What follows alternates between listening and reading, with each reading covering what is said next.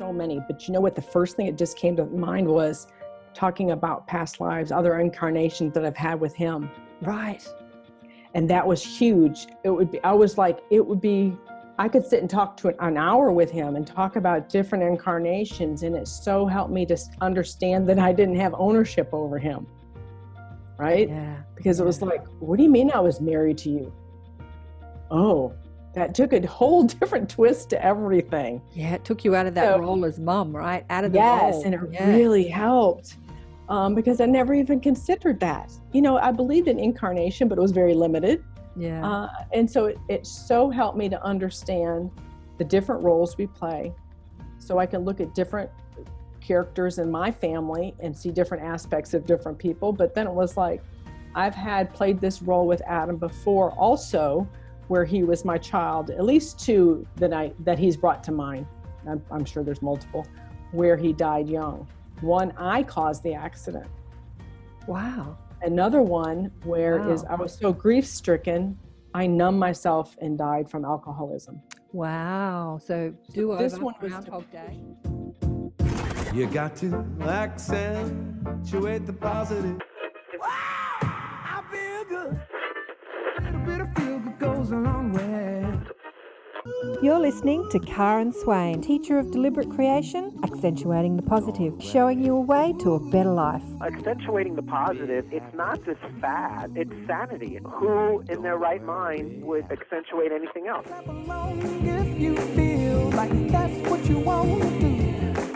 Hello and welcome to another show, Accentuating the Positive. Always spectacular to be with you again. I have the beautiful Sarah Kajawa on the show with me today. Welcome, Sarah. Thank you for having me on. And Sarah has an amazing story about life, love, and the universe. And remember, if you like the shows, please subscribe and share them with your friends and leave us a comment or send me an email if you've got questions. We're going to talk all about death and life and being psychic and guidance. We're going to have a juicy show today because Sarah's got so much to share. Let me just read you Sarah's bio and you'll get a bit of an idea of who she is. Sarah Kajawa is a psychic medium who specializes in grief counseling. Sarah's son Adam transitioned in 2014 when he was 28. This experience put Sarah on an intense healing journey of relearning and understanding that life continues and our loved ones are not gone or lost to us. She and her family began receiving signs from Adam immediately after his passing. This inspired Sarah to look deeper into the afterlife reality and took her on an intense healing journey. As Sarah went through her grieving process, she released many limiting ideas of herself and who she thought she was, and realized that Adam was with her every step of the way, encouraging her from his new address in another realm. In the fall of 2015, Sarah began offering Reiki sessions, intuitive guidance, and angel messages. This helped her to rebuild her life purpose and propelled her forward. As she healed, her intuitive abilities strengthened, and her mediumship became her new way of doing life. Sarah and Adam created a Facebook group called Doing Grief Differently with Adam and Sarah. The primary focus of the group is to help people raise above their traumas by providing tools to help with their grieving and to rewire their limiting beliefs and ideas about themselves and what is possible. They bring new understandings to what it is to be human today when we know life is not happening to us but for us. So let's hear about how this started, because I think, like me, you always say that, you don't have to be special or gifted to be a psychic medium, that we all are. You just have to recognize it and expand, right?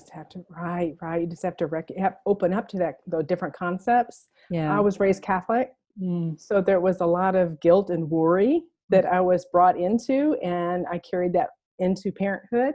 And when Adam was born, I had this feeling that he was going to have a short life. I didn't know what to do with it. I didn't know how to expand on it. I thought it was something I could control as a mother. It was like my worst nightmare. So in a sense, I put myself in a place of wanting to control it. I didn't know what to do with it. And that might be from my beliefs and understandings. Yeah. And I didn't have the same feeling when my daughter was born. So I knew there was something different there. And so I spent a lot of time worrying about him, not being proactive, but worrying, other than, constantly making him worry because out of my worry, and which in hindsight, that was a part of the plan, but, and then when he made it through his teenage years and through his partying stage, I thought, oh, we've made it. Wow. Then I had a few intuitive hits. About 3 years before he passed, a neighbor stopped by who she didn't know. Adam and I already had grown and moved out of the home, but she stopped by and she goes, I had an intense dream of your son last night and something bad happened to him. Mm-hmm. And it all flooded up, all those memories of everything I had thought about through his childhood. Mm-hmm. And I just I was shaking. Mm-hmm. I didn't know what to do. Same thing. It was like, what do I do? And I told my husband and another neighbor, and they were just saying, oh, she's kooky, or, they're just saying because of her belief system or whatever, that she shouldn't have done that. But I know that was part of it to kind of prepare me in a strange way. And so I kind of set that to the side. And then weeks before Adam's passing, I'd never really physically, internally or externally heard spirit, or I remember hearing spirit. I always felt I had maybe some psychic gifts, but I just thought it was wishful thinking or I was manifesting it, right? And then several weeks before he passed, I was in the kitchen and I was on the floor in the bottom cupboard cleaning out pots and pans. And there was a pan that that was given to me by my mother, that was her mother's, and I was going to pass it on to Adam. And I heard a voice say, well, he won't be here to use it, but everything's going to be okay. And it was like so strong, and it was a female presence. And it was as if they were kneeling next to me, talking to me. And I just remember saying either, all right, I didn't know what to do with it, but it wasn't scary. It was almost comforting in a bizarre way. Mm-hmm. But I thought, well, I'd have no one to share this with. I'll just kind of log that back in with my other stuff.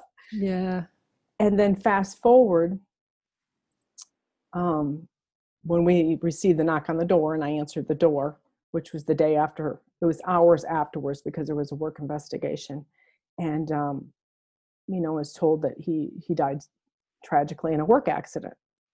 And he died immediately. And all that started flooding up.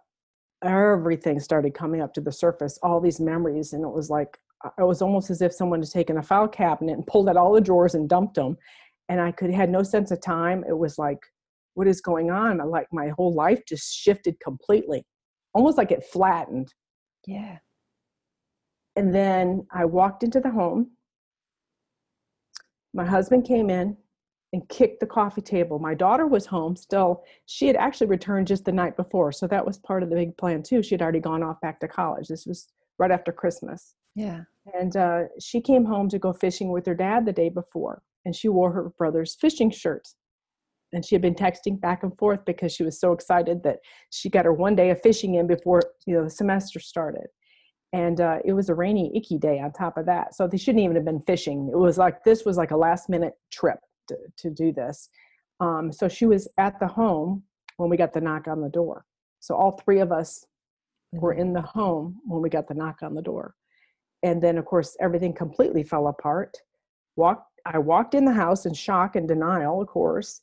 My husband walks back in, kicks the coffee table, and I had Teresa Caputo's book on the coffee table that I had bought for myself for Christmas because Santa didn't bring it to me like I asked. I just finished the book the night before, the night of the accident. Wow. I had it sitting on the coffee table. He kicks the coffee table.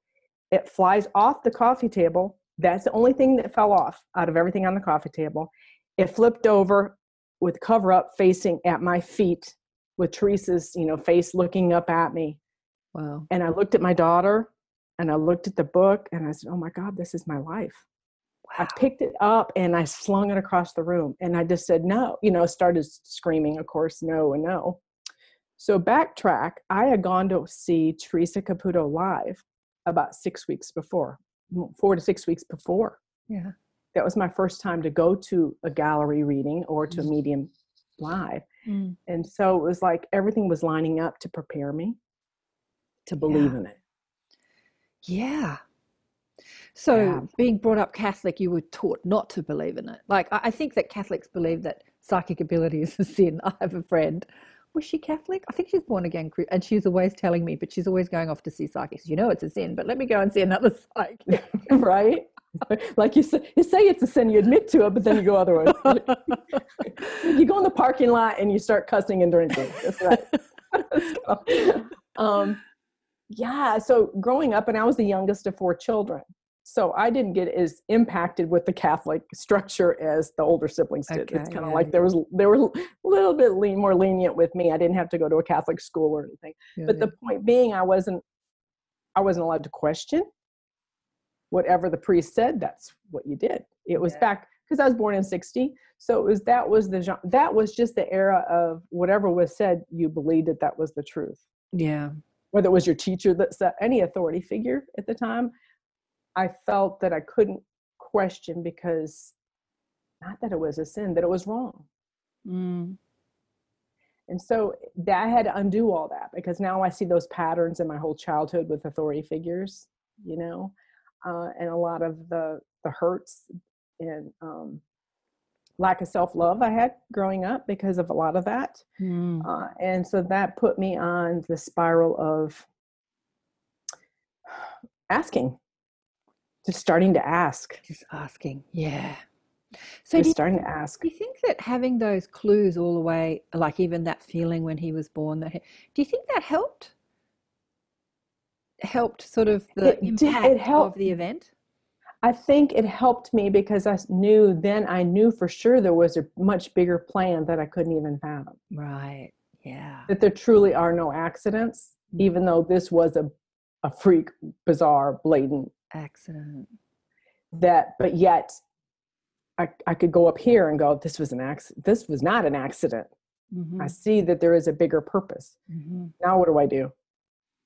Yeah. So it was that soul searching. It was like, so I began, and I took on the grief physically, like within 2 days, my back, my hamstrings, everything just balled up. Like it would hurt just to be in fetal position. Yeah. I didn't know what to do with that. Yeah. So I started searching for alternative ways to heal. And that took me, of course, my Google search took me right to Reiki, which I'd never heard of. There are Reiki practitioners all over around by me. I'd never heard of that, even though I was in health and fitness my whole life. Yeah. Never heard of it because that's not where I was. That was not the lane I was in. Yes. And so my sister and my niece, who's only 10 years younger, they started investigating and looking at different therapies because I had gone to several doctors on this pain. And of course, they were just wanting to give me some type of pharmaceutical or whatever. Mm-hmm. And then finally one doctor said, he goes, you need to move forward in life. And then it was like, click. Oh, I'm holding on to it. I'm not moving this energy out of my body. How long after was that advice given to you? Oh, probably like 6 or 8 weeks after. Oh, pretty soon. Isn't it interesting how the pain, propels us into a new view? It's like, as you say, you're in the health, like you were working as a fitness instructor, right? You're in the health and physical health industry, and yet energy medicine was not even presented to you. Like you didn't even see it, even though it's all around you, until pain. And this is kind of what the virus and the pandemic's been doing. It's been asking people to look at health in a different way, hopefully. Yes. To slow down, right? Yeah. Slow down and start looking because we've never taken the time to slow down worldwide, let alone, right? Yeah. So that put me on the path of like, oh, well, let me figure out ways. I didn't want to move forward, of course. Right. I wanted to go backwards. I wanted to redo. Yeah. Of course, my world shattered. It shattered everything because Adam is such a light. He was such a bright. He had so much charisma. He still does, but so much charisma, so much generosity. He was just pure at heart. Like everyone was his best friend. He was just that kind of guy. Yeah. And I joke around even before he passed that he reminded me of Do you know that John Travolta movie called Michael, about Yes. Archangel Michael? Yes. That's what Adam was like. The girls would just, there was this something about him. It was like that. That's so funny that you say that. Mind you, that John Travolta character was like, yeah, he had that sort of charisma that everyone was drawn to, but he was like overweight and, you know, like a Right? bit slob. And But he just had it, like the cookie smell, the fresh cookie smell. cookie smell. I had a friend that was like that. He was a friend of my husband's, best friend of my husband's. He died at 36, just dropped dead. And he was very tall and blonde and very handsome. And he was irresistible to women. Like, if he was over at my place and a friend came over, you should have seen their faces. They couldn't stop sort of staring and flirting and giggling at him. And I used to think, how does he do that? You know, like, because I was immune to his charms. Yeah, and stuff right. like, but it's interesting. A master spirit, Adam, and people could sense it. They think it's sexual attraction, but it's another attraction, really. Right. Mm. And they felt safe. Like they would go to him for help or guidance, or, you know, Yeah. to lift them up or whatever it was. And it was like, and I didn't recognize a lot of those parts because he was my son, right? I didn't see a lot of those things until, you know, later, because I was still in mom mode for such a long time that I wasn't seeing him as this amazing adult. Yeah. I wasn't recognizing those different qualities, you know? So at 28, was he still living with you? No, he had moved out right out He'd of high moved school. out. Right. Okay. So yes, but he was working. The accident occurred in Colorado, which is about 4 states away, which is beautiful mountainous country. Yeah, beautiful. And the crazy part about this, so he was not looking forward to going to this job. It was a contract job. He wasn't looking forward. He even opened up to me and said that he was a little worried about taking on this job because of the weather elements, you know, being at wintertime, harsh elements, you know, as oil and gas and pipeline work. And I said, well, you know, he goes, well, I can't turn it down. This is how you do your contract. Then you don't get to bid on the next job or however that works. And so he said, and he was replacing someone else that didn't want that job. Is what he was doing, which was a friend of his. So I know he went through guilt over this. And so, of course, the accident happened. All those nuggets all the way up of him saying different things like that. Like, for instance, I pack him, typical mom, I pack him this emergency kit for the roads, you know, in the work truck to get there that has a flare and all these things in it. I don't have that stuff in my car, but I packed it for him for his road trip. And where the site of the accident happened was out in the country, you know, on someone's ranch or cattle property, where I was like, was I seeing this about the flare, needing a flare to put up in the, not that they used that because they couldn't even get cell service on the emergency phones to get an ambulance. Mm-hmm. They had to go out to the major roadway to do that. Mm-hmm. But it was like, was I sensing all this was going to happen when I packed that, you know, that bag for him days before? So all those little things started adding up, you know? So back to the grieving process. Since I'd witnessed Teresa giving live messages, sometimes just a one-liner messages, you know, at a gallery reading of several hundred people, I was fascinated by that because in my view was, oh, she's Catholic. You know, you pick up all of James J. Probably Catholic, you know, Yeah. so I have them all in a box. Mm-hmm. Okay. And I thought that you had to be specially gifted, or this is, you know, not that everyone can. So my beliefs really were so limited. I believed that certain people could, Mm-hmm. or like they had to earn it or something. You know what I mean? It was like the typical religious dogma feeling of you have to earn it. You earn your right into heaven. And then I realized, well, if she can do it, I can do it. This is right before Adam passed. But that's like, well, that's not my stuff. Why would I want to do that? You know, most of my family's already in spirit. I've already went through a lot of losses, but it was never a pull. Like Adam was the pull. Mm-hmm. Like, where are you, Adam? I need to know where you are. I need to know that you're safe and sound. I need to prove it to myself. Mm-hmm. Okay. Not hearing it from someone else directly, which is fine, but I needed to know. So I knew that it was almost like a soul plan kicked in right away, like in a bizarre way. Not that I wanted it. I refused it many a times.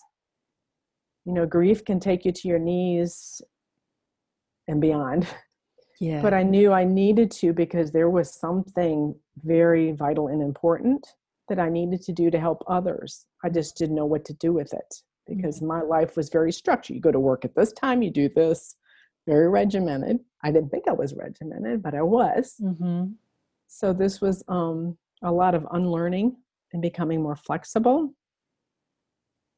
and opening up to different, like, spiritual teachers like you and many of you. Yeah. And understanding that, like, oh my gosh, there is so much out there. It's not like you get a degree. It's not like you get a sort of, you have to open up your heart. And Adam cracked my heart wide open, completely open, where I was raw. And then I realized that I kept getting these hints and feelings like I agreed to this in some bizarre way, but I didn't know what to do with that. So it made me dig, start soul searching. So you were 6 weeks into grieving, and a doctor says you got to move forward. In that 6-week period, did you have like psychic communication with Adam, or was it just signs like, you know, things sort of like music on the radio and right, and the lights and different, yes, lights. But this huge thing happened to us hours before he passed. Okay. He has a daughter who's now 11. Okay. She was in kindergarten at the time. A few hours before he passed, she was at her kitchen table with her mother, and she was drawing a picture. She drew it while she was cleaning up the kitchen. She put it on the counter. We didn't know about Adam's accident until the following morning, and I'm the one that notified my granddaughter's mother that morning. Wow. We flew to where the accident happened in Colorado. We flew there.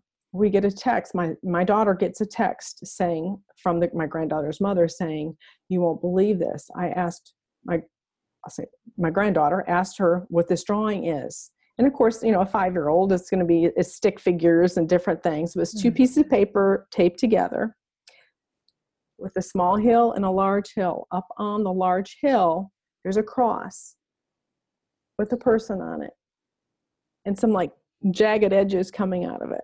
My granddaughter was not raised in a church, hadn't attended church, doesn't go to Sunday school. So this was not some learning she's already been exposed to. The smaller hill is 2 stick figures, and it's of her and it's of Adam. And so she asked her, and there were birds and angels that she had drawn in the sky. And she said, "What is this?" She goes, "I'm walking Daddy Adam up to Jesus." So this was hours before the accident. Wow. So it was like, oh my God. So I learned about it. I took it and I said, I can't even deal with this right now. I am in the midst of too many things in those first 48 hours. Yeah, yeah. Right? Yeah, yeah. But I see what a beautiful gift. Yeah, like what? And so I was like, what do you mean she drew? What? I mean, I didn't know what to do with it. You got to deal with bodies and funerals and gatherings, and there's a lot of logistics. You know, when somebody, you know, drops their body, they like, drop my body and deal with it, will you? I'm right? Drop my body now. You have to deal with my body. And of course, you know, my husband and I have already talked about how what we want done with our services and everything, but we weren't even thinking Adams. Of course, no one wants to think about their child because you think it's like you're jinxing something in some way, right? So let me ask you, does she communicate with him? She did in those first few years. She did. She stopped? It was amazing. She is 11 now. So when she hit about 8, I think when different concepts and things were going on in school, and then I did ask her, and she said, "Oh, I was just hearing Daddy Adam in my head." Yeah. And so I said, Adam said, "Just let her go. It's going to come back around." Yeah. You know, because she's into fun stuff and being a kid. Yeah. And, you know, and she has a wonderful stepdad. So nice. She's in a wonderful family. So I can't push those, push that. But I know, and a hard part was for me was understanding I couldn't wrap my head around him not being here for her, not just me. but for his daughter, because I thought, how tragic is this? And then when I started communicating with Jesus, so my Catholic upbringing said, well, it's safer to start talking to the ascended masters and the archangels. Okay. So that's what I did.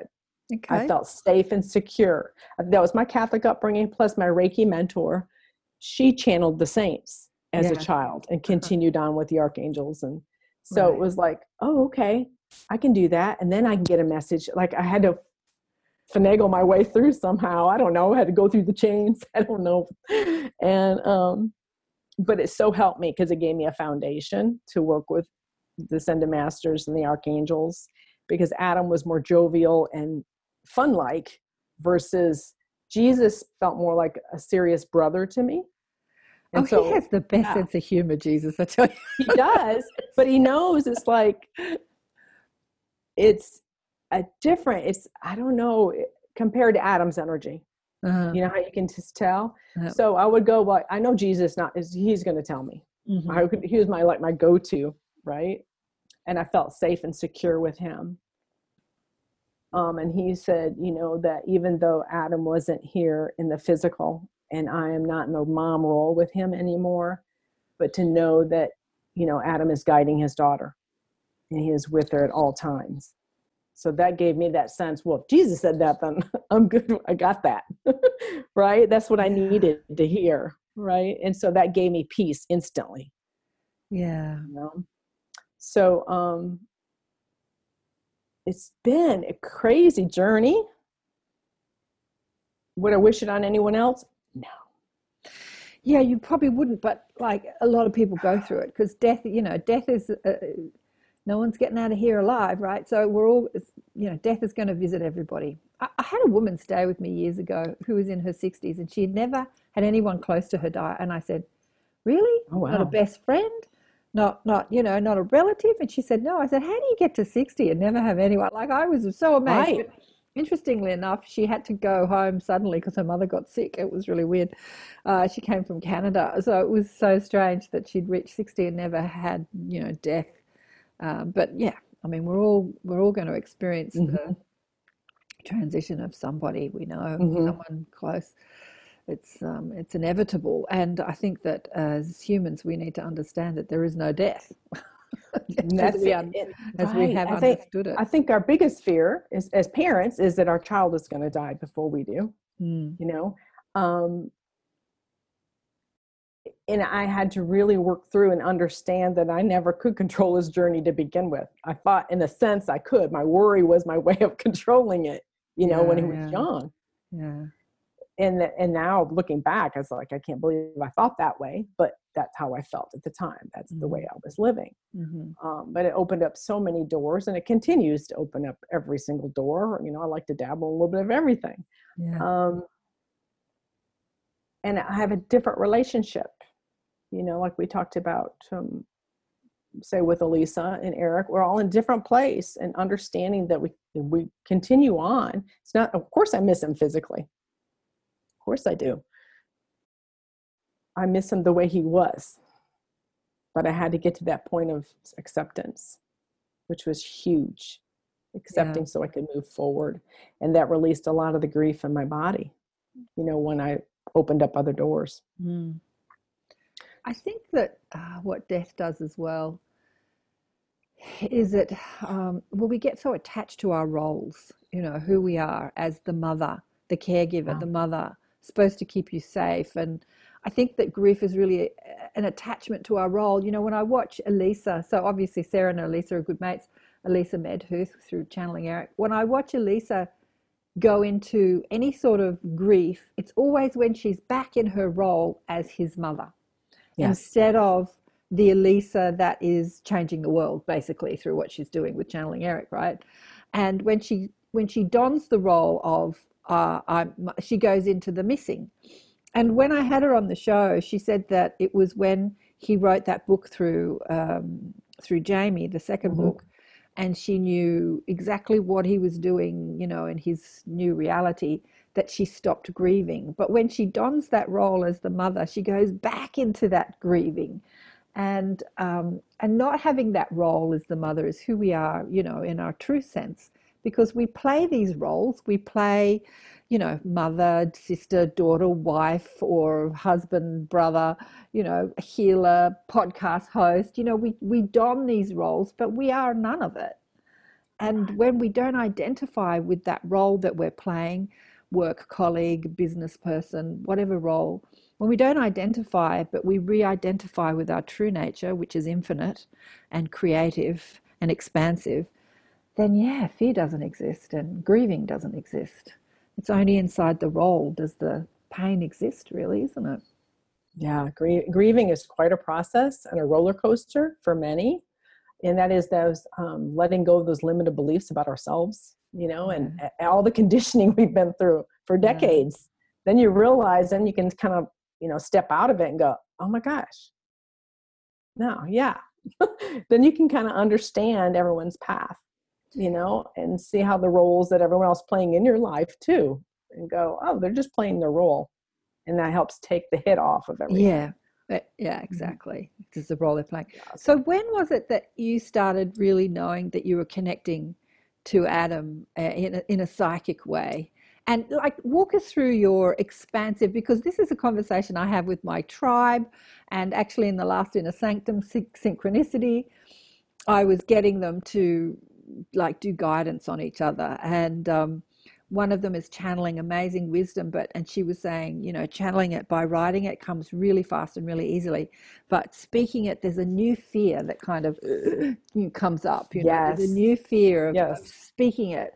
And I've seen that with a lot of healers actually who have had this 180-degree turn from being in the corporate world, and now they're channeling spirit, and then again speaking it is different than actually just writing it down. So well, I think that is one of our greatest fears is speaking publicly. You know, and I think a lot of it, because that was my throat chakra, I could feel it, you know, when Adam passed. It's like, ooh, I've got some work to do. Yeah. And it was a lot. It was almost like I did an in-life review, you know, that many go through the grieving process, and looking at all those emotional things I've been through in my life where I felt, you know, stuffed and suppressed in my voice. And it was like, I needed to clear this up and be able to work on this to be able to speak. But when I started, and I learned this from my Reiki mentor, because we would do intuitive circles once a week. A little bit of everything from galactic beings to the archangels, a little bit of everything, past lives, all kinds of fun stuff. Right. And I said, oh, I'm just open. I'm open. I want to be a sponge, because obviously I was a dry sponge before, and now I'm ready to soak it all up. I just didn't know it, right? And I began doing automatic writing. And using the pendulum, using different tools where I could use all my senses and play with that. I even remember in this room, this was Adam's bedroom when he was a small child. So I turned this into my healing room office. Oh, wow. Lovely. And and so I remember in those beginning months, I had my first reading at 6 weeks out. I felt this push to do it, and that I needed those verbal validations, you know, of something, even just funny things. It could be funny things, but it was enough to push me to go. Oh, when you say you had your first reading, you went to I went to one. A reader. And it just shook me. It shook me, and it shook my niece who was with me, because I wasn't even in a place to drive on the freeways yet. Right. And it was like my whole world just flipped again. Why? What did she say? Because for the reading was the first gentleman who was out of the Dallas area, and he grabbed my hands and he said, well, there's a younger male, and then he gave the initials of my mother-in-law, father-in-law, my mom, and my dad, and he's talking about this, this, and this, and then he says, well, Adam, or he goes, your son wants to make sure that you're not going to sell the motorcycle. And I go, sell the motorcycle? I was like, I'm in shock, you know. I'm just like, what? He goes, I don't know what the hell he means, but all I know is, he goes, this stuff comes through and I just say it, you know. He's going on and on. And I was like, this is real, because I've never had a reading done on me ever like that. Okay. So like I said, it was all out there. It wasn't in here. And it was like, I came home, I was shaking. Actually, I'd gone to one of Adam's friends' parties, and many of his friends were there, and I opened up to it because I told him I was going to go. Okay. And gave him different messages, that I'd heard that day. And the following day, 18 hours later, we get a knock on the door of someone wanting to buy Adam's motorcycle. Wow. And it was like, oh my God. And he said, don't sell it. And the reason we weren't supposed to sell it to this gentleman is because he was wanting to buy it for his 13-year-old son. So this was a big, powerful dirt bike that was not something to start with. So I'm not saying it was dangerous, but it wasn't fitted for a young, starting out motorcycle, young teenager. Yeah. So it took us on a process, and we ended up selling the motorcycle to another one of Adam's friends who was into motorcycles, and his last name is Adams. Oh, wow. So it worked out beautifully, but it was like I had to be able to stop and pause and connect the dots. You know how you want everything right away to fit. Yeah. And it doesn't work that way. So also your mic keeps hitting your collar too. Maybe, Okay. Yeah, just pull it out. Let me push it. So when he came through the first medium and said, don't sell my motorcycle, did he say anything else?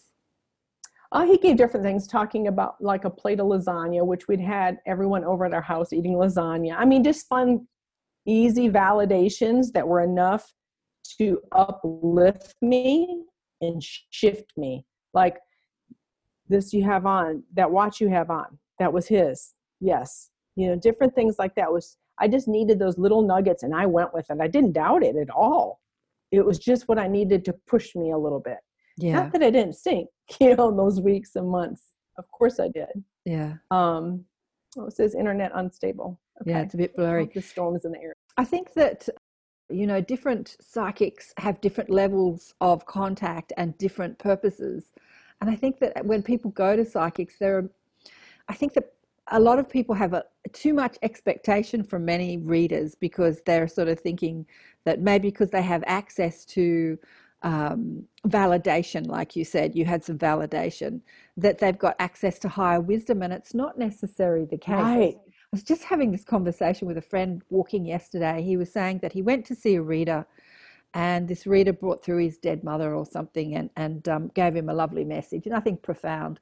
And he said that he sent all these other friends to her because she has great access to people's personalities of their dead relatives. And he was saying that the friend that he sent this week had always wanted to speak to her dead sister, and had never had any contact or something. So she went to the reader, and the sister came through straight away.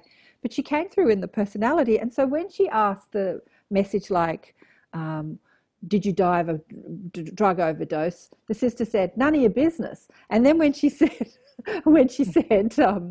did you, what's it like on the other side? She also said, none of your business. And I said to David, so this reader is channeling the personality of the person and not the soul of the person, because they don't have access to the soul, which is a different vibration, but they have access to their personality, which was this sort of like, resistant, sort of rebellious energy. And it's so fascinating. So you can't go to that reader for higher guidance, but you can definitely go for validation that there is life after death. Because Lee, who left the reading, said she loved it because it was exactly her sister's personality that came through. And so there was that validation. Yeah. That's what she needed. And it sounds like you had that with your first reading. And I did, and that's what I needed. I had a few other readings that were each reading was different. Yep. And another one where it was close to the holidays. The holidays were coming, and I didn't know how I was going to make it through, of course, because there was not a Christmas I didn't spend with my son, no matter where he was. Yeah. And I had that psychic hit even a couple years before he passed, because he was working out of town on different contracts. And it was like, he said he didn't know if he was going to make it home. And this was the 2 Christmases before. And I told my husband, I said, if he's not coming home, we're going to him. And he goes, what are you talking about? We'll just celebrate in a couple of weeks. I said, no, I've never not had a Christmas with him. We're going to. And it wasn't to be mean. It was just something that came through me. And I said it again the following Christmas, even though he did get to come home for 3 or 4 days. And then when he went back is when the accident happened. But so I had all that coming through. I just didn't know what to do with that information, right? So back to that question I asked you, what was the first communication you had with him through you that you knew that you were actually connected to him in spirit? Oh, there were so many. I could feeling him. I could feel his presence. Right. I could actually feel him. So that was something what the Reiki taught me, was to learn how to feel for him. Yep. Mm-hmm. To get out of the thinking mode. Yep. It was a hard one to change, but that's what the Reiki in classes taught me. It was to feel, like just close your eyes and feel for him. Yep. And then I would get different memories or different things come up that I know he would say, like a one-liner joke or whatever would come through, and they'll be like, is that him? I'm not sure. Was that him? You know, that whole doubting thing. And then I started doing the automatic writing, and things would just come through like the higher essence. And it's like, well, this isn't me. I'm not sure what this is, but it's profound. I don't know where it's coming from. And it took me through many cycles of figuring out which part do I want to connect. I want to connect with all of it, but I want to have daily conversations with him too, to help others, you know? And then using the pendulum, we learned using the pendulum in Reiki to balance chakras, you know, to check your chakras. And I said, well, I can do this to help me communicate as a tool, you know? And so that helped me too. I could feel him in me. Like I could just feel his essence. I would even in the beginning feel kisses on my face. Nice. Like it would be wet, where I would just like what? You know, so it took me to a place of wanting to move forward and kind of bridge that gap more. And then learning about where's my vibration. I've got to get myself in a place of be able to receive it, you know, because that's a lot when you're in grief. It's very hard because you're in it. Yeah. Well, grief is like any stressful and then oh, sorry, I've got some internet problems. Grief is like any stressful thought. It is you believing a lie, and the lie is I have lost something. You know, there's something that I had that I no longer had, and even loss is a lie. Even Einstein says, you know, and you can't get rid of energy. Energy just transforms. So I had an experience of something in a way, and now this experience is transformed to a new experience. But then that is life, right? Like our bodies transform. We get older, you know, we go from a baby to an old person. So there is just constant new experiences in, you know, energy shifting, and death is just one of them. But we don't see it like that. We believe the lie that we've lost something instead of there's been a relationship that is now transformed. And I really think, you know, your Facebook group is called Doing Grief Differently. I really think that if we can understand that we don't have to go through the suffering. So many people out there, I don't know, you might have a different experience, Sarah, but so many people out there talk about how grief is so essential and that you have to go through the suffering and that there are these stages. And let me tell you about the stages of grief. I'm thinking to myself, well, you know, you can don that perspective if you want to, but then you can also shift your focus and not go through as much suffering or any suffering. I mean, I've had many people transition and there's been no suffering because I understand who they are and where they are. Even my father, I thought, he was such a skeptic, and I thought, when you transition, I want you to have that conversation with me about, you know, that was the ego part of me that's saying, see, I told you so. I told you so. Yeah. And he did not. Of course. He did not come to me and tell me. He did not give me that experience, which was just an ego experience. But he did come, but he didn't give me that experience. It was so funny. But because he didn't believe in life after death or reincarnation, anything like that. And I'm like, well, you'll find out when you die, Dad. Anyway, he did find out, but he didn't give me the satisfaction of coming back and saying, you were right. That's funny. That's a good story. That's a good story. And so being able to communicate, I was able to kind of, you know, get to know my parents more in spirit, you know, in a different way, all that. In a different way. And I realized it was very difficult because of my upbringing conditioning. to see him in any other way. That was so difficult. Right. Yeah. So difficult. And I know that a lot of other grieving parents, you don't want to see them any other way. That's scary. It's the unknown. Yeah. And, God forbid, maybe you're not supposed to communicate, that we were taught that, unfortunately. It just puts all this like denser energy around it where you don't even want to delve in it, and then you feel like, well, then you realize that it's all about your worthiness, that you've really got to go in there and figure this out. Yeah. And so that put me on a path of learning more about me, and everything I projected on my family, and getting out of the fixer smoother mode. Yeah. And understanding, like one of Adam's first messages to me, I said, I wish I could trade places. Here I am talking to him, but I'm saying, I wish we could trade places. And I'm saying all this stuff, natural stuff, but he's in spirit. Yeah. And he goes, Mom, you've got stuff to do. You've got stuff to do. No, I wouldn't trade places. Oh, you got stuff to, what do you mean I got stuff to do? I'm almost having a argument with him, which I look back now and go, what? Because that's where I was. Yeah. That I should be so grateful I was communicating with him. And then as I processed that, then I could ask deeper questions, thought-provoking questions versus, and asking about the accident, why it occurred, all these different things. That was very difficult to get there because that means I needed to go into my emotions of that time period. Yeah. And relive it, see the accident in my mind's eye, go through all that with him. But it was so healing. It was so healing. It was a long process, but it was so worth it. Okay, so Adam was a master soul, so he had a lot to teach. So as you said, I wish I could trade places with you. And he said, no, you've got a lot of work to do. So the agreement is, we'll come into the body, you'll be my mom, I'll be your son, I'll leave, and then I'll counsel you from my broader perspective, and you'll give the world some messages about who we are as spirit as well as physical. What's been one of his most profound teachings to you and to humanity? Oh my goodness. Oh my gosh. There's so many. But you know what? The first thing that just came to mind was talking about past lives, other incarnations that I've had with him. Right. And that was huge. I could sit and talk to an hour with him and talk about different incarnations. And it so helped me to understand that I didn't have ownership over him.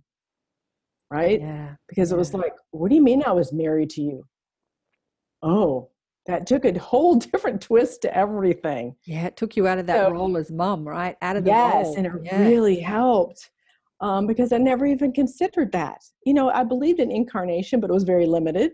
Yeah. And so it so helped me to understand the different roles we play, so I can look at different characters in my family and see different aspects of different people. But then it was like, I've played this role with Adam before also, where he was my child, at least two that he's brought to mind. I'm sure there's multiple, where he died young. One, I caused the accident. Wow. Another one where I was so grief stricken, I numbed myself and died from alcoholism. Wow. So this one was Groundhog Day. Push me forward and help others. And that really kept me going for a long time, because I thought, I don't want to ever do this again. I mean, that's where my mindset was. Yeah. I'm going to do this. I am not ever going through this again. Yeah. Still not understanding, but I knew it was enough to push me forward and say, I get this now to a certain point. I've been there. And that's why some of these feelings of him dying in this life, these things were coming up. Yeah. I just I didn't know what to do with that. Same thing, wasn't fitting in anything. But that teaching really helped. So then when I do sessions with others, if needed, if it's warranted, I come and look at a life to show and say, here's a life you also had with your spouse who passed or whatever, to help you understand you flipped roles. Yeah. Yeah. And sometimes our loved ones pick a very tragic way of passing. Yeah. As even a huger catalyst, right? So let's just unpack that a bit. Why would they choose a tragic way of passing as opposed to just falling off a roof or like a murder or a stabbing or, I don't know, a rape or something, like why would a soul choose that? Like from our linear mind, from our linear mind perspective, we go, what? But they've got a different right, the most bizarre idea. So with Adam, his accident happened at work. There was a court case involved in this, so I can't go into the details of that, but there was some for changes, safety changes to come forward for my husband and I to be able to stand up and speak for Adam for safety changes to be made. Okay. Mm-hmm. So this was part of this because I know of other souls who have died in the same way. And changes weren't made. Okay. So he had already shown us that he would have died in other areas. One was he was going to be electrocuted if he was a lineman for an electric company, different things. It almost like shooed right into this purpose of let's make changes because there are future accidents already out there that could happen. Okay.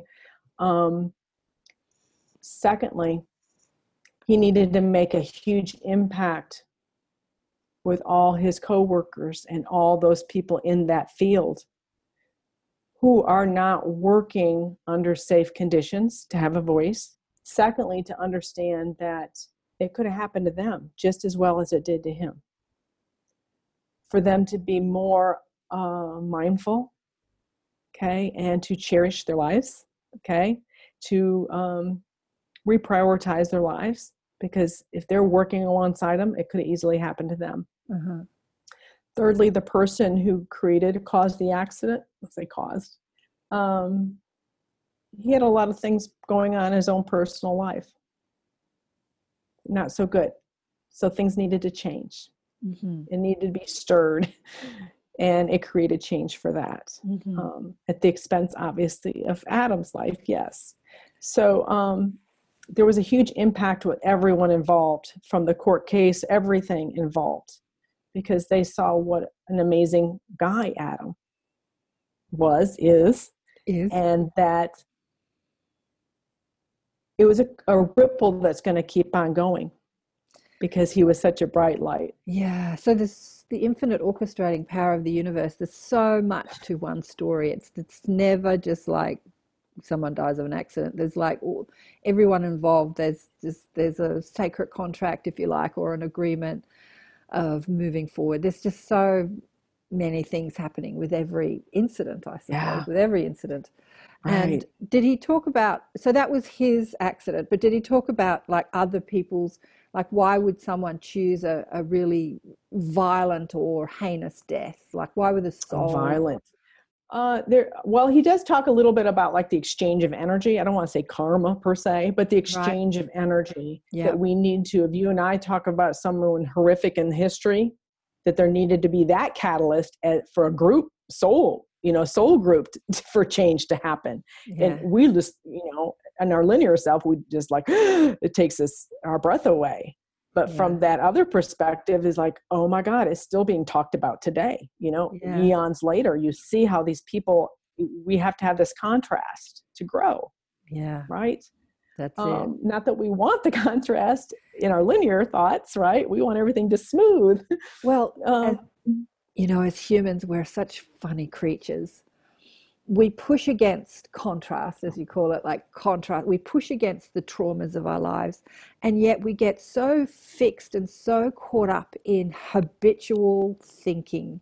Like we get so trapped in our own habits. And it takes great contrast sometimes to snap us out of this, like this constant cycle of habitual energy that we just sort of like we're on a treadmill of habits. And just like you said at the beginning, we don't see outside the box because we're just so inside the box. So you can be in the health industry and not even notice that there are like thousands of energy practitioners in your suburb offering things that are beneficial. Like you don't. I was doing it the book way. Yeah. So with great contrast comes great transformation. And I think that as humans, and I say humans, we up until now, we've had to have this great contrast. I'm wishing, I'm hoping, I'm seeing that will shift as we raise our vibration collectively and we stop getting into these habitual limited thoughts, that we don't need such dramatic contrast in order to Yes. wake up or to shift our perspective or transform. And, that's what the shift is all about. We're moving to a higher Yes. density, a higher vibration where there is still contrast. It's just not quite as traumatic because It's not a cliff. It's more like a speed bump. That's right.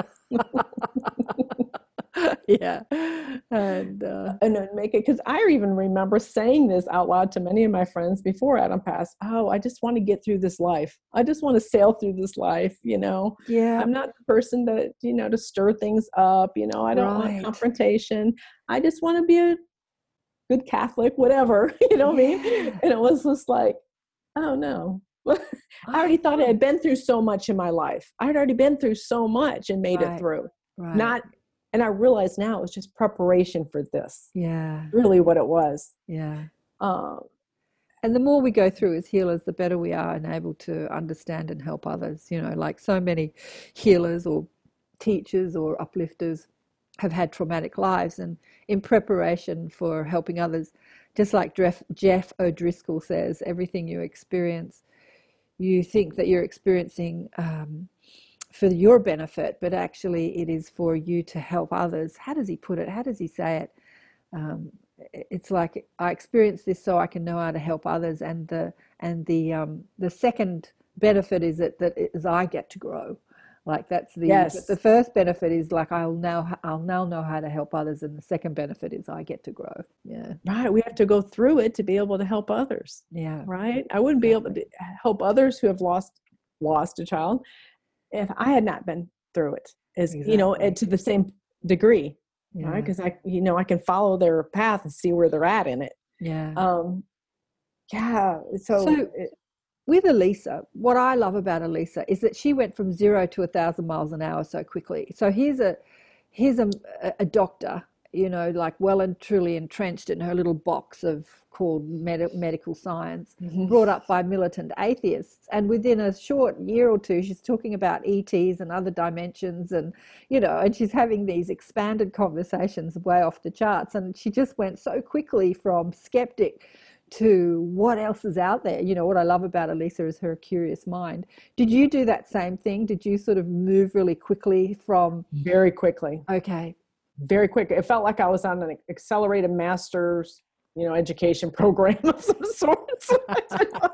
But I just went with it. I had to oh my gosh, this feels good. I had to feel good. So I knew to go with it. I had a lot of people, friends and relatives kind of leave, but that's okay. I knew I needed to do for me. I knew that if I would work on my healing, in turn, it would help the family heal. Yes. Yeah. That was a huge one. Instead of me focusing on someone else, I was deflecting it, you know what I mean? So it was like, no, I need to work first off. That was another reason probably for me to have such physical pain. I needed to really get in there because it was hard to function. I was in so much physical pain. So that put me on that path of learning more about energy healing and understanding distant energy healing, which I'd never heard of. I mean, it's very similar to prayer or anything else, but I was thinking logically. So that opened up so much more to say, wow, I can apply this in all areas of my life, not just this. And so it put me on a really fast track where I was wanting to learn this and do that. And a fun story is this was about, I don't know, a few months in, 3 months in, I was reading all the different books, James Van Praagh, John Edwards, Sylvia Browne, all the ones at the library, the free library books, because it helped me stay away from the grief part in my mind if I could focus on reading. So I delved into quiet reading. And so I thought, I'm going to sign up for emails for the different groups. So I looked up John Edward and James Van Praagh, and I went to sign up, look for workshops in the area, one's coming to Houston. And I had this box, how the robot box shows up and it has an encrypted message of a swirly Y and X 1, 2, 3 or something. You have to type it in to make sure you're not a robot before they'll accept you in. Yeah. I went to put it in and mine came up SON. straight across, those 3 letters only. Wow. And it was like, I froze on the sofa. I just froze looking at it going, what just happened? And normally I'd have to get my reading glasses on, and figure this out. SON? Oh my God, I'm supposed to be following this site. And I was afraid to even go get my phone to take a picture on the laptop because I was afraid it was going to disappear. Yeah. Right. So I just stared at it for like 1 minute until it was timing out or whatever. And I signed up for James Van Praagh workshop, which was about taking place 5 or 6 months after he passed. And I went to the mediumship workshop. It was like 2.5 days. And it was like, I fit right in. I was like, this is amazing. People are giving me messages from Adam. I'm giving them messages from their loved ones. It was like, I'm a new person in that beautiful energy of this facility and that weekend. And I realized that I needed to be around like-minded people. I needed to have good enforcement around me. So, all well and good when you go and do a course. How was hubby and daughter coping with all your new discoveries? Well, okay, let me not call them new. All your rememberings, let me call them. Yes. Actually, my husband even mentioned this yesterday. He goes, I don't like it when you say that you always thought Adam was going to have a short life. That really upsets him. Right. It really upsets him. So I try not, he listens to this video and I repeat it, but it's like, I know he knows. Sometimes it clicks right in, but he's my grounder. He still gets into the politics and different things. So he's my grounder in the house, but he knows that I am helping others and he knows that I am in a feel good place. And that's the most important part. He gets his own signs and messages. Sometimes he'll say, well, I just heard Adam say da, da, da, da, da, which is wonderful. It gives him a beautiful sense of peace. Yeah. But he doesn't like he's had some beautiful, crazy stories too, like amazing ones. He's not big to want to open and share it with everyone. So, but he was pretty on board with it from the get-go. He wasn't resisting it, saying, oh, are you crazy? It's just the mind of a grieving mother reaching at straws. Like he wasn't pushing against your exploration of consciousness. He wasn't. And to me, he wasn't. Now to others, he's going, do you think she's okay? You think she's okay? And that kind of thing, right? Yeah. My daughter was on board. She goes, my generation, we're on board. Yep, they've got it. They're with it. Yep, absolutely. They're on board. Yep. So it was not a stretch for her at all. Yep. And each of them have to go through their own. And, when a family grieves, you bounce off each other. You're in different places. One's here, one's down here. You're all over. And so you try not to take everything, you're not supposed to take anything personally anyway, right?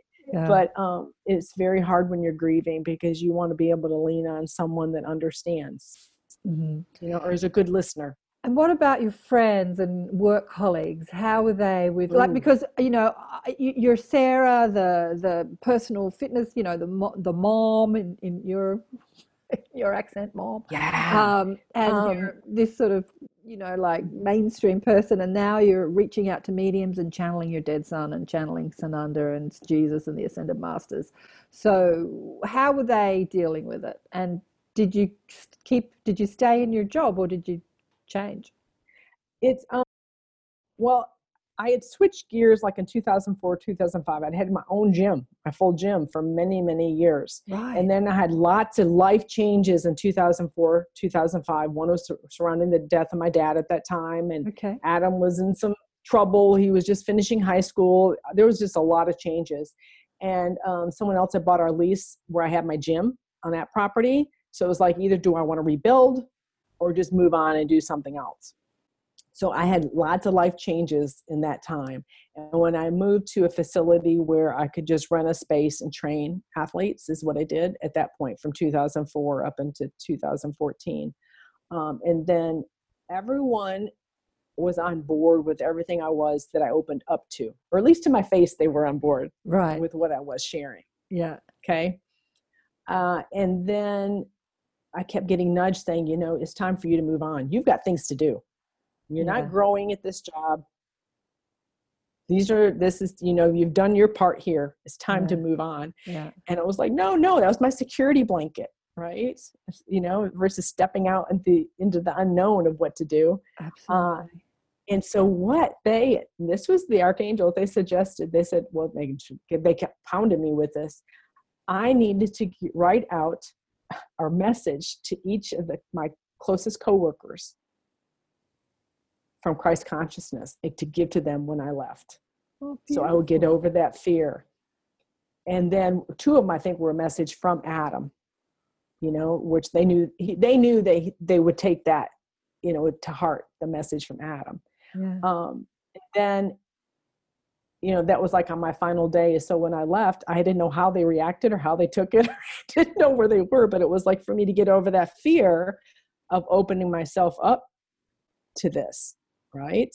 Yeah. And it was so hard to do. Normally you have a going away party or a cake or something. No, I got to give channeled messages to people. So it's totally. How were those messages received? Did they receive them graciously? Were they profound? Were they rejected?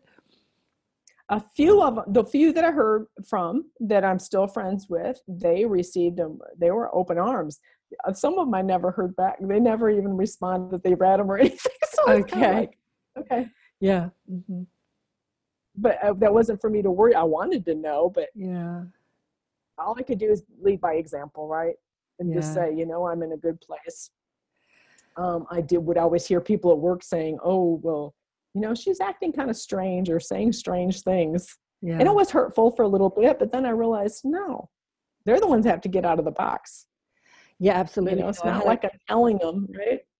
I had a brilliant conversation with Bill Bennett, who made a documentary about intuition called PGS, your personal guidance system. Intuition is your personal guidance system. And he's now doing a docuseries on fear. And because he realized that what stopped people from tuning into their intuition was fear. And he was a real agnostic atheist. He was a journalist. He was like that critical, skeptical mind. And his wife was like into channeling and stuff like that. When he said he was going to make a documentary on intuition, she said, please don't. Because you don't know anything about it. Anyway, he had his spiritual awakening during making the documentary, which took years. But he realized that the skepticism and the attachment to the logical mind was actually fear, was actually all a part of fear. Fear of looking stupid, fear of being ridiculed, fear of not being accepted by his peers, and that attachment to that judgment on people being woo-woo or crazy, or it's actually their fear. It's not, it's any judgment that people place on you comes from their own fear. And beautifully said by Bill. And I think that as people going through an expansive awakening journey, we can understand that it's just people not dealing with their own fear if they're ridiculing or judging us, and we don't have to worry about that because that's their journey, not ours. Mm-hmm. And that took a lot of doing, because I wanted to be accepted by my circle of people, right, and family. I wanted to be accepted. Yeah, here I was. My son died. I wanted to be accepted. Yeah, but because it all happened so quickly, so I had change after change after change. Yeah. It's interesting because when you're in your grief and your stressful thoughts, there's nothing more isolating than a stressful thought. Like the fact that it feels stressful is because it isolates you from your truth. And then you do reach out for that connection to family, connection to friends. And so when you're going through this transitioning period, you're feeling less connected to them because now you think differently to them. So it's a real journey, isn't it? Like it's a real journey. It is. And it's like a big mind game going on. Mind game. Absolutely. And we get hooked on go ahead. Oh, it's a delicious journey. But I want to get into, because we're sort of running out of time, I want to get into some of the, because I see Adam as this expanded, amazing soul, like Eric. I think Eric and Adam are good buddies, aren't they, on the other side? Motorcycle, because they have motorcycle connection too. Yeah. Well, that was their connection in their physical life, but they have more connections. They have a. Oh my gosh! They have a mandate to. The reason that I put out the first book in the series around death is because this paradigm around death and fear. When I asked my guides years ago, what's the thing that causes the most suffering on our planet, and they said, death and the misunderstanding of death. So I think that collectively as a human species, we're going through a transition, and what it is to understand, to know about death and who we are as spirit. Like when you understand you're an eternal spirit, death ceases to have so much of worry. And Right, control. and again, the pandemic is bringing all that up too, because as the propaganda from the mainstream media is telling everybody they have to do this or they're going to die, we have to start facing what it is to die, like, you know, like on mass, without going through what you've been through or what I've been through. Yeah, I see the whole pandemic as everyone going through a grieving process. The whole planet's just going through a grieving of whether it's past life, current life, DNA lineage, your families. It's all just coming to the surface, and it's coming out all different ways. Yeah. So what's Adam been teaching you and your clients? And so you're a reader that is mostly about just reading for people's dead loved ones, or are you teaching? Like, I like to do a little bit of everything. Right. And so it just depends what the client is needing. Sometimes they just need guidance in their opening up and finding out what their blockages are. And they need assistance is what they need to be self-empowered. So I try to get them into self-empowerment, that they can do this, whatever it is, whether it's just, regarding their fears, their fear of life, not even just death, but of life. Right. And so there's so many different things that come up individually. But being more mindful, the mindful practice is huge for everyone, because especially with everything that's been going on the past several months, it's very understanding that each of them have a higher purpose. And a lot of people don't even understand that, because they attribute it to their job, or they're a parent or whatever, something that they're attached to. Yeah. And so helping them to open up more doors to expand their own views on everything. That is really one of the bigger purposes, is to understand that they are so much more than they've ever imagined and even can comprehend, and to work past those fears and worries about everything. It could be anything and everything, from worrying about their paycheck to whatever. Because when you're in it, you don't know you're in it. Yeah. And that's usually what happens when you're in it. You're not in it. And they'll say, oh, no, I don't worry about that. And then next thing you know, there's a thread about this. And you go, yes, you are. You're not, they don't understand. And that's being more mindful and being able to open up and receive their higher guidance. Yeah. So that's a huge one, is to open up, because they may see their higher self as separate.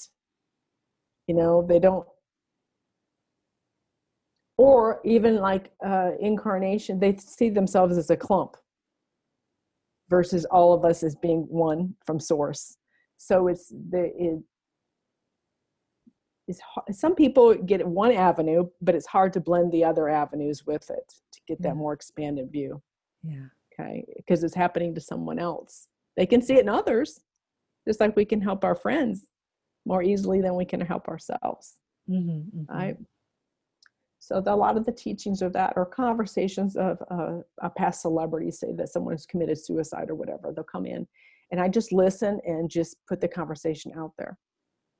I don't get in there to stir it so it's one or the other, to cause a conflict. I just said, this is the message they want to give regarding this, their expanded view now, why they took their life, or part of their agreement, or whatever it is.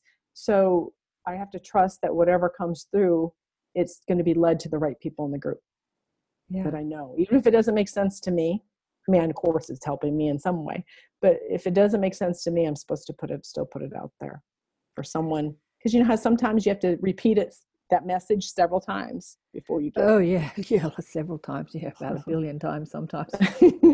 It's like every time you hear the same message, you get a new, deeper understanding of it. So so you started channeling the Ascended Masters first, and then you went to Adam and you formed this relationship with him, and you've got him on tap all the time. You can just like tune in and like chat away with Adam. Mm-hmm. Did he introduce you to your team? I mean, who's your team, your spirit team? Well, I went through because this is funny. When I was talking to the archangels, like I was getting so like wrapped up in saying Archangel Michael, and it's like I'd be crying and sobbing and talking, and he goes, well, always been your guide. Yeah. He goes, well, I feel like I've known you forever. And I go, you've known me forever? Oh yeah, that's right. It took me the logic to go, oh yeah, because it would have these feelings. So I really got involved heavily with Saint Germain and with Archangel Michael, of many of them. Okay. And it was like, oh, I needed that in the beginning to really like to push me and to take my emotions out of it versus families, different, Right. I know I have a Pleiadian guide. Yeah. I have that. And so I love to deal with, a little bit of, if you're picking up anything for me too. I have an uncle who's always coming through, who I really wasn't close to in life at all. I only have a couple memories of him, but he's always there and saying, I'm helping guide you. And it's like, okay. And a high school friend she took her life.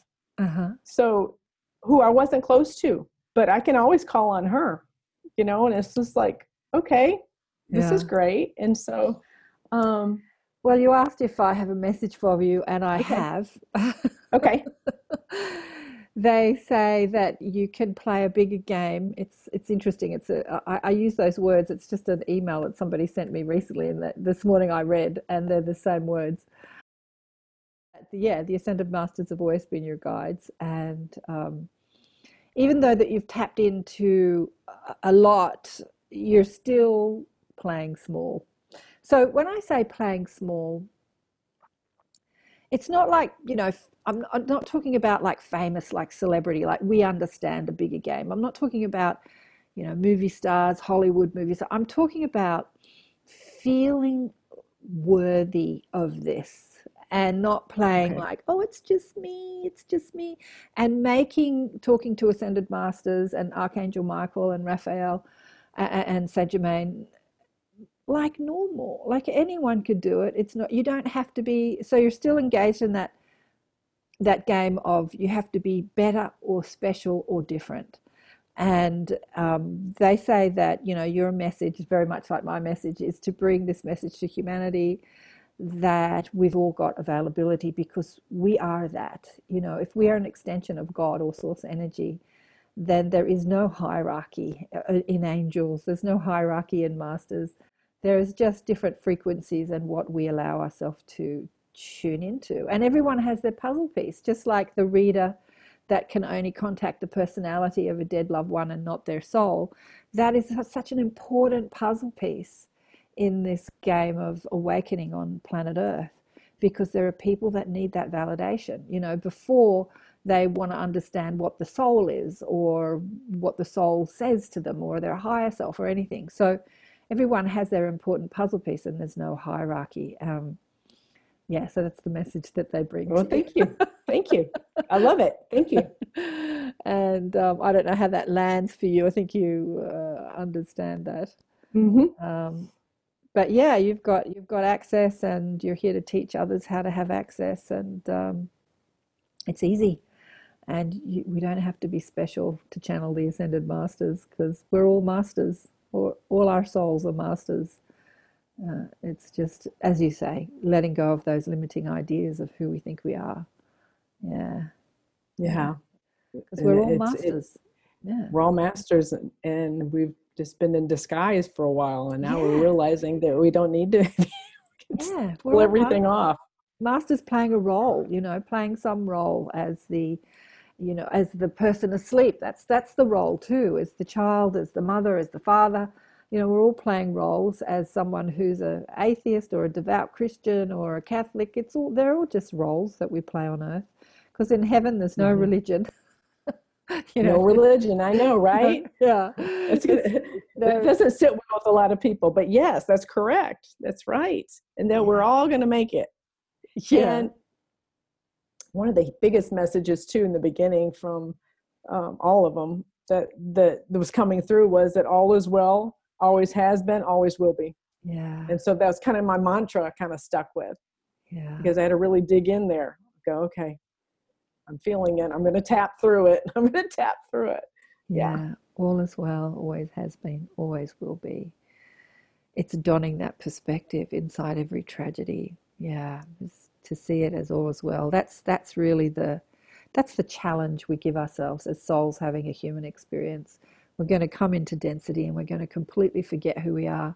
And in that remembering, we're going to challenge ourselves to see the divine inside every tragedy and not to get swept up in the avalanche of negative, fear-based, suffering, emotional thought forms and ideas. Because that's like a river, a current that we can just get washed away with and just like swimming against the current, and to see that all is well, let go, let go, let go, and let that current take you, but take you back to bliss. Yeah, focus on feeling good. Your focus needs to be on feeling good, feeling heart-centered, feel good. That's the most important, and everything else just kind of falls into place. Yeah, there's so much more I wanted to ask you, but we've kind of run out of time. I wanted to ask you about what he says about extraterrestrial life. Does he go there? Like, does he talk to you about, do you ask him questions? Like, are you as curious as Lisa and ask him about all those things? I did. And I did dive into that in the very beginning. Like, when I wanted to know everything, when I was like, oh, I want to know this and this. And then it was like, wait, I need to focus on releasing and healing and then come back around to it, because it was like, I wanted to know everything, and so it was like, oh, Pleiadian life, oh, Orion, because I found myself in the very beginning, in those first few months, I would wake up in the middle of the night, like spirit normally does in the beginning, at 3:00 in the morning, trying to get your attention. I would go outside and just stare at Orion's belt in the sky, and I didn't know why. So I did that for many weeks, but then it was like, oh, I need to start figuring out what this is about. Like, what am I looking for? I'm looking for shooting stars. No, I'm focusing on the Pleiadian, right? The Seven Sisters. Right. So it was like, oh, this is fascinating. So I do have some good friends. I've met so many wonderful, wonderful people, since Adam passed. And we have a lot of them right here in the Texas area, that I really connect with. Yeah. And we have a good time just talking a little about but I have a couple good friends that they're always all about galactic beings. That's what they kind of dive into, or, I'm more about the grief end of it. Now, on the side, I do all different things, of course, but it's so like, you see that as fascinating. You see that as your puzzle piece, kind of helping people deal with grief. At least right now, yes. Yeah. At least right now. Doesn't mean I won't expand out into more. Yeah. But it's just, it all comes. That's this puzzle piece. Now, all the other puzzle pieces still come into it. It all comes into play, right? Yeah. And the more I can, like, you've been doing this forever, pull out and just go, oh, you have these aha moments, and you're like, oh, wow, this is crazy. Yeah. This is crazy. And I know I'm a bit like you. I'm so curious about everything, and hence I have these great conversations with so many different people on the show. But my puzzle piece is really to show people how to flow their energy, which is a bit what you're doing too, but you're calling it grief. Is to show people that they can think differently, and when you do think differently and let go of limiting ideas about yourself, then you have more access to creating anything you want, like not only in your personal life, but as a collective. Like, we can create anything as a human society. We don't have to believe the rhetoric or the narrative of the mainstream, media, what's pumped out to us as what's possible and what's not possible. When you know that you're the creator of your own reality, anything is possible. And so that's my puzzle piece, I think. But then, like you, I'm so curious about everything else. But the thing about the ETs is they totally know that. They have the understanding that we're all one, that we're all an extension of source energy. They have a very strong idea about source, or we call it God, but they call it source. And they know that they're the creators of their own reality, and they can create, amazing things are available to us when we understand that we're unlimited in our creativity and possibility. Incredible things. Not just talking to dead relatives, but creating new worlds, new societies, rejoining our galactic family, and space travel and exploration, and new ways of energy, just anything, new health systems, new healing. Like, I remember Esther Hicks said, if belief governs everything, then why, when you chop off somebody's arm, it doesn't grow back? And she said, because of belief. If you believed it would, it would. So that's how crazy it is, right? Deep-rooted we are in our beliefs. That's right. Yeah. And the ETs understand that, because if it's all energy, all you have to do is just recalibrate that energy and bang, it grows back if you chop your arm off. So it's like, it's just crazy to think of the possibilities available when we understand how to flow our energy. It's all exciting. Yeah, it's exciting. So exciting. And then implementing it and just in your own family dynamics, and see how it's all going to play out. Yeah, I know. Yeah. Oh, darling one, it's been so beautiful to speak with you today. Thank you so much for sharing. Thank you so much, Karen. Thank you. Story. I so enjoyed it, and I'm so glad to meet you. Yeah, you've been instrumental in my healing, and I want to thank you for that. Oh, thank you. That's so sweet. And I look forward to chatting with Adam. Yes, go for it. So lovely to talk with Sarah. The two of us have just spent an hour yakking after the show, as you do. And she gave me an amazing reading, actually. And I said, why didn't you give me a reading when she was on the show? But anyway, we were discussing how we can play small. But and I think that she didn't do the reading with me on the show.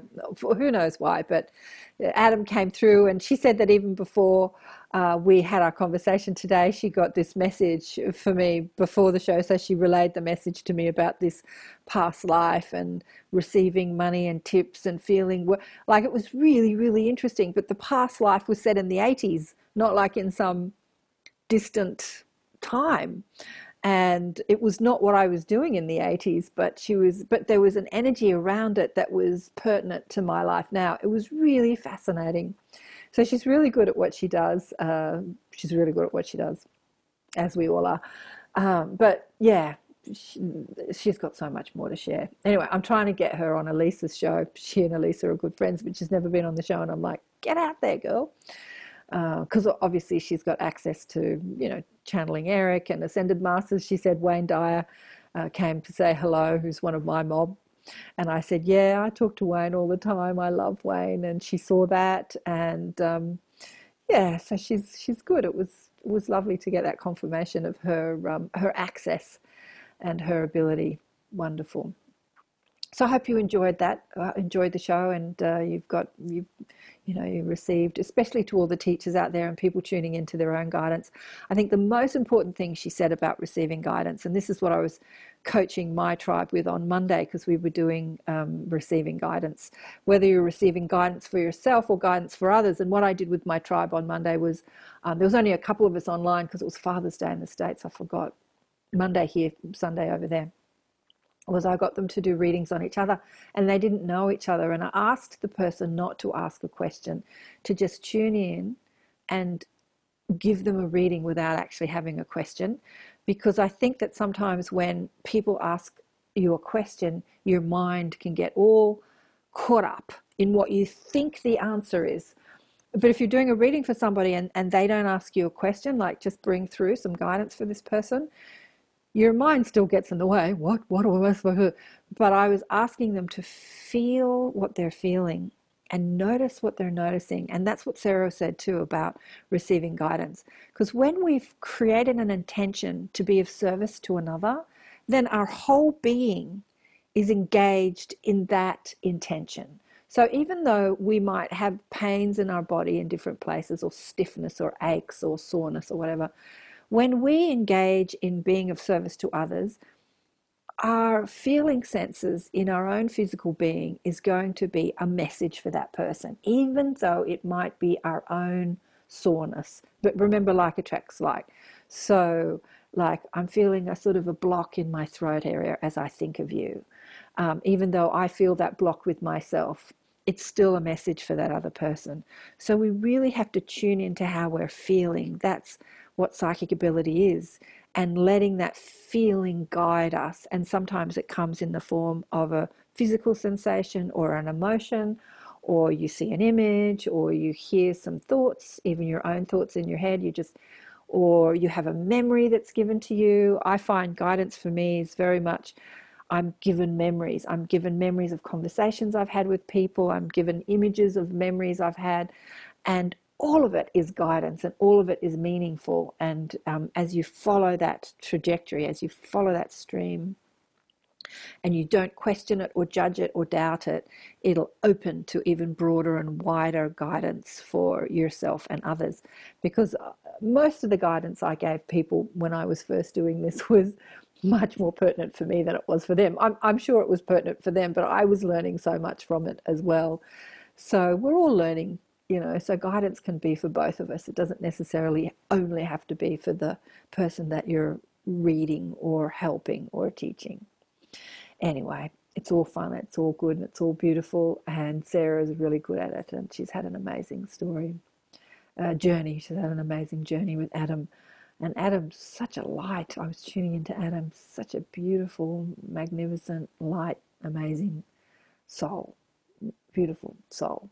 Well, we're all beautiful souls, just some people show their light brighter than others do, but we all come from the same source. No one is higher or better than anyone else. We're all an extension of source energy. There is no hierarchy. There is only our beliefs. Yeah, so I've got the beautiful Shirley Batty coming up on the show. Amazing healer, amazing, beautiful light weaver on this planet coming up next week. I look forward to chatting with her. And Rob Schwartz is coming into the Inner Sanctum, as I said last week, who talks about soul contracts and soul plans, and he's a wealth of information. He doesn't say he's psychic. He doesn't talk about it. He calls himself a researcher, but I rarely put researchers on the show because I like to speak to people who have their own access. But it's interesting that some people see themselves as a researcher, but they have amazing access to broader and expanded awareness.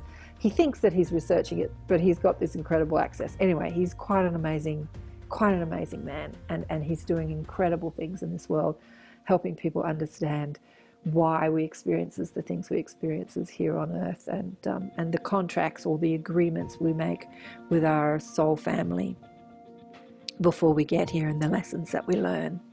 Beautiful. Love this stuff. So join us if you want to meet Rob, and I'm online every week at the moment, teaching every week, and we do different things. We just show up and share, and we do things like, you know, tapping into our guidance, expanding our awareness of our intuitive abilities, and yeah, anything goes. It's a sharing circle, it's a supporting circle, it's an expansion circle. It's beautiful, and I love it, and we all have fun.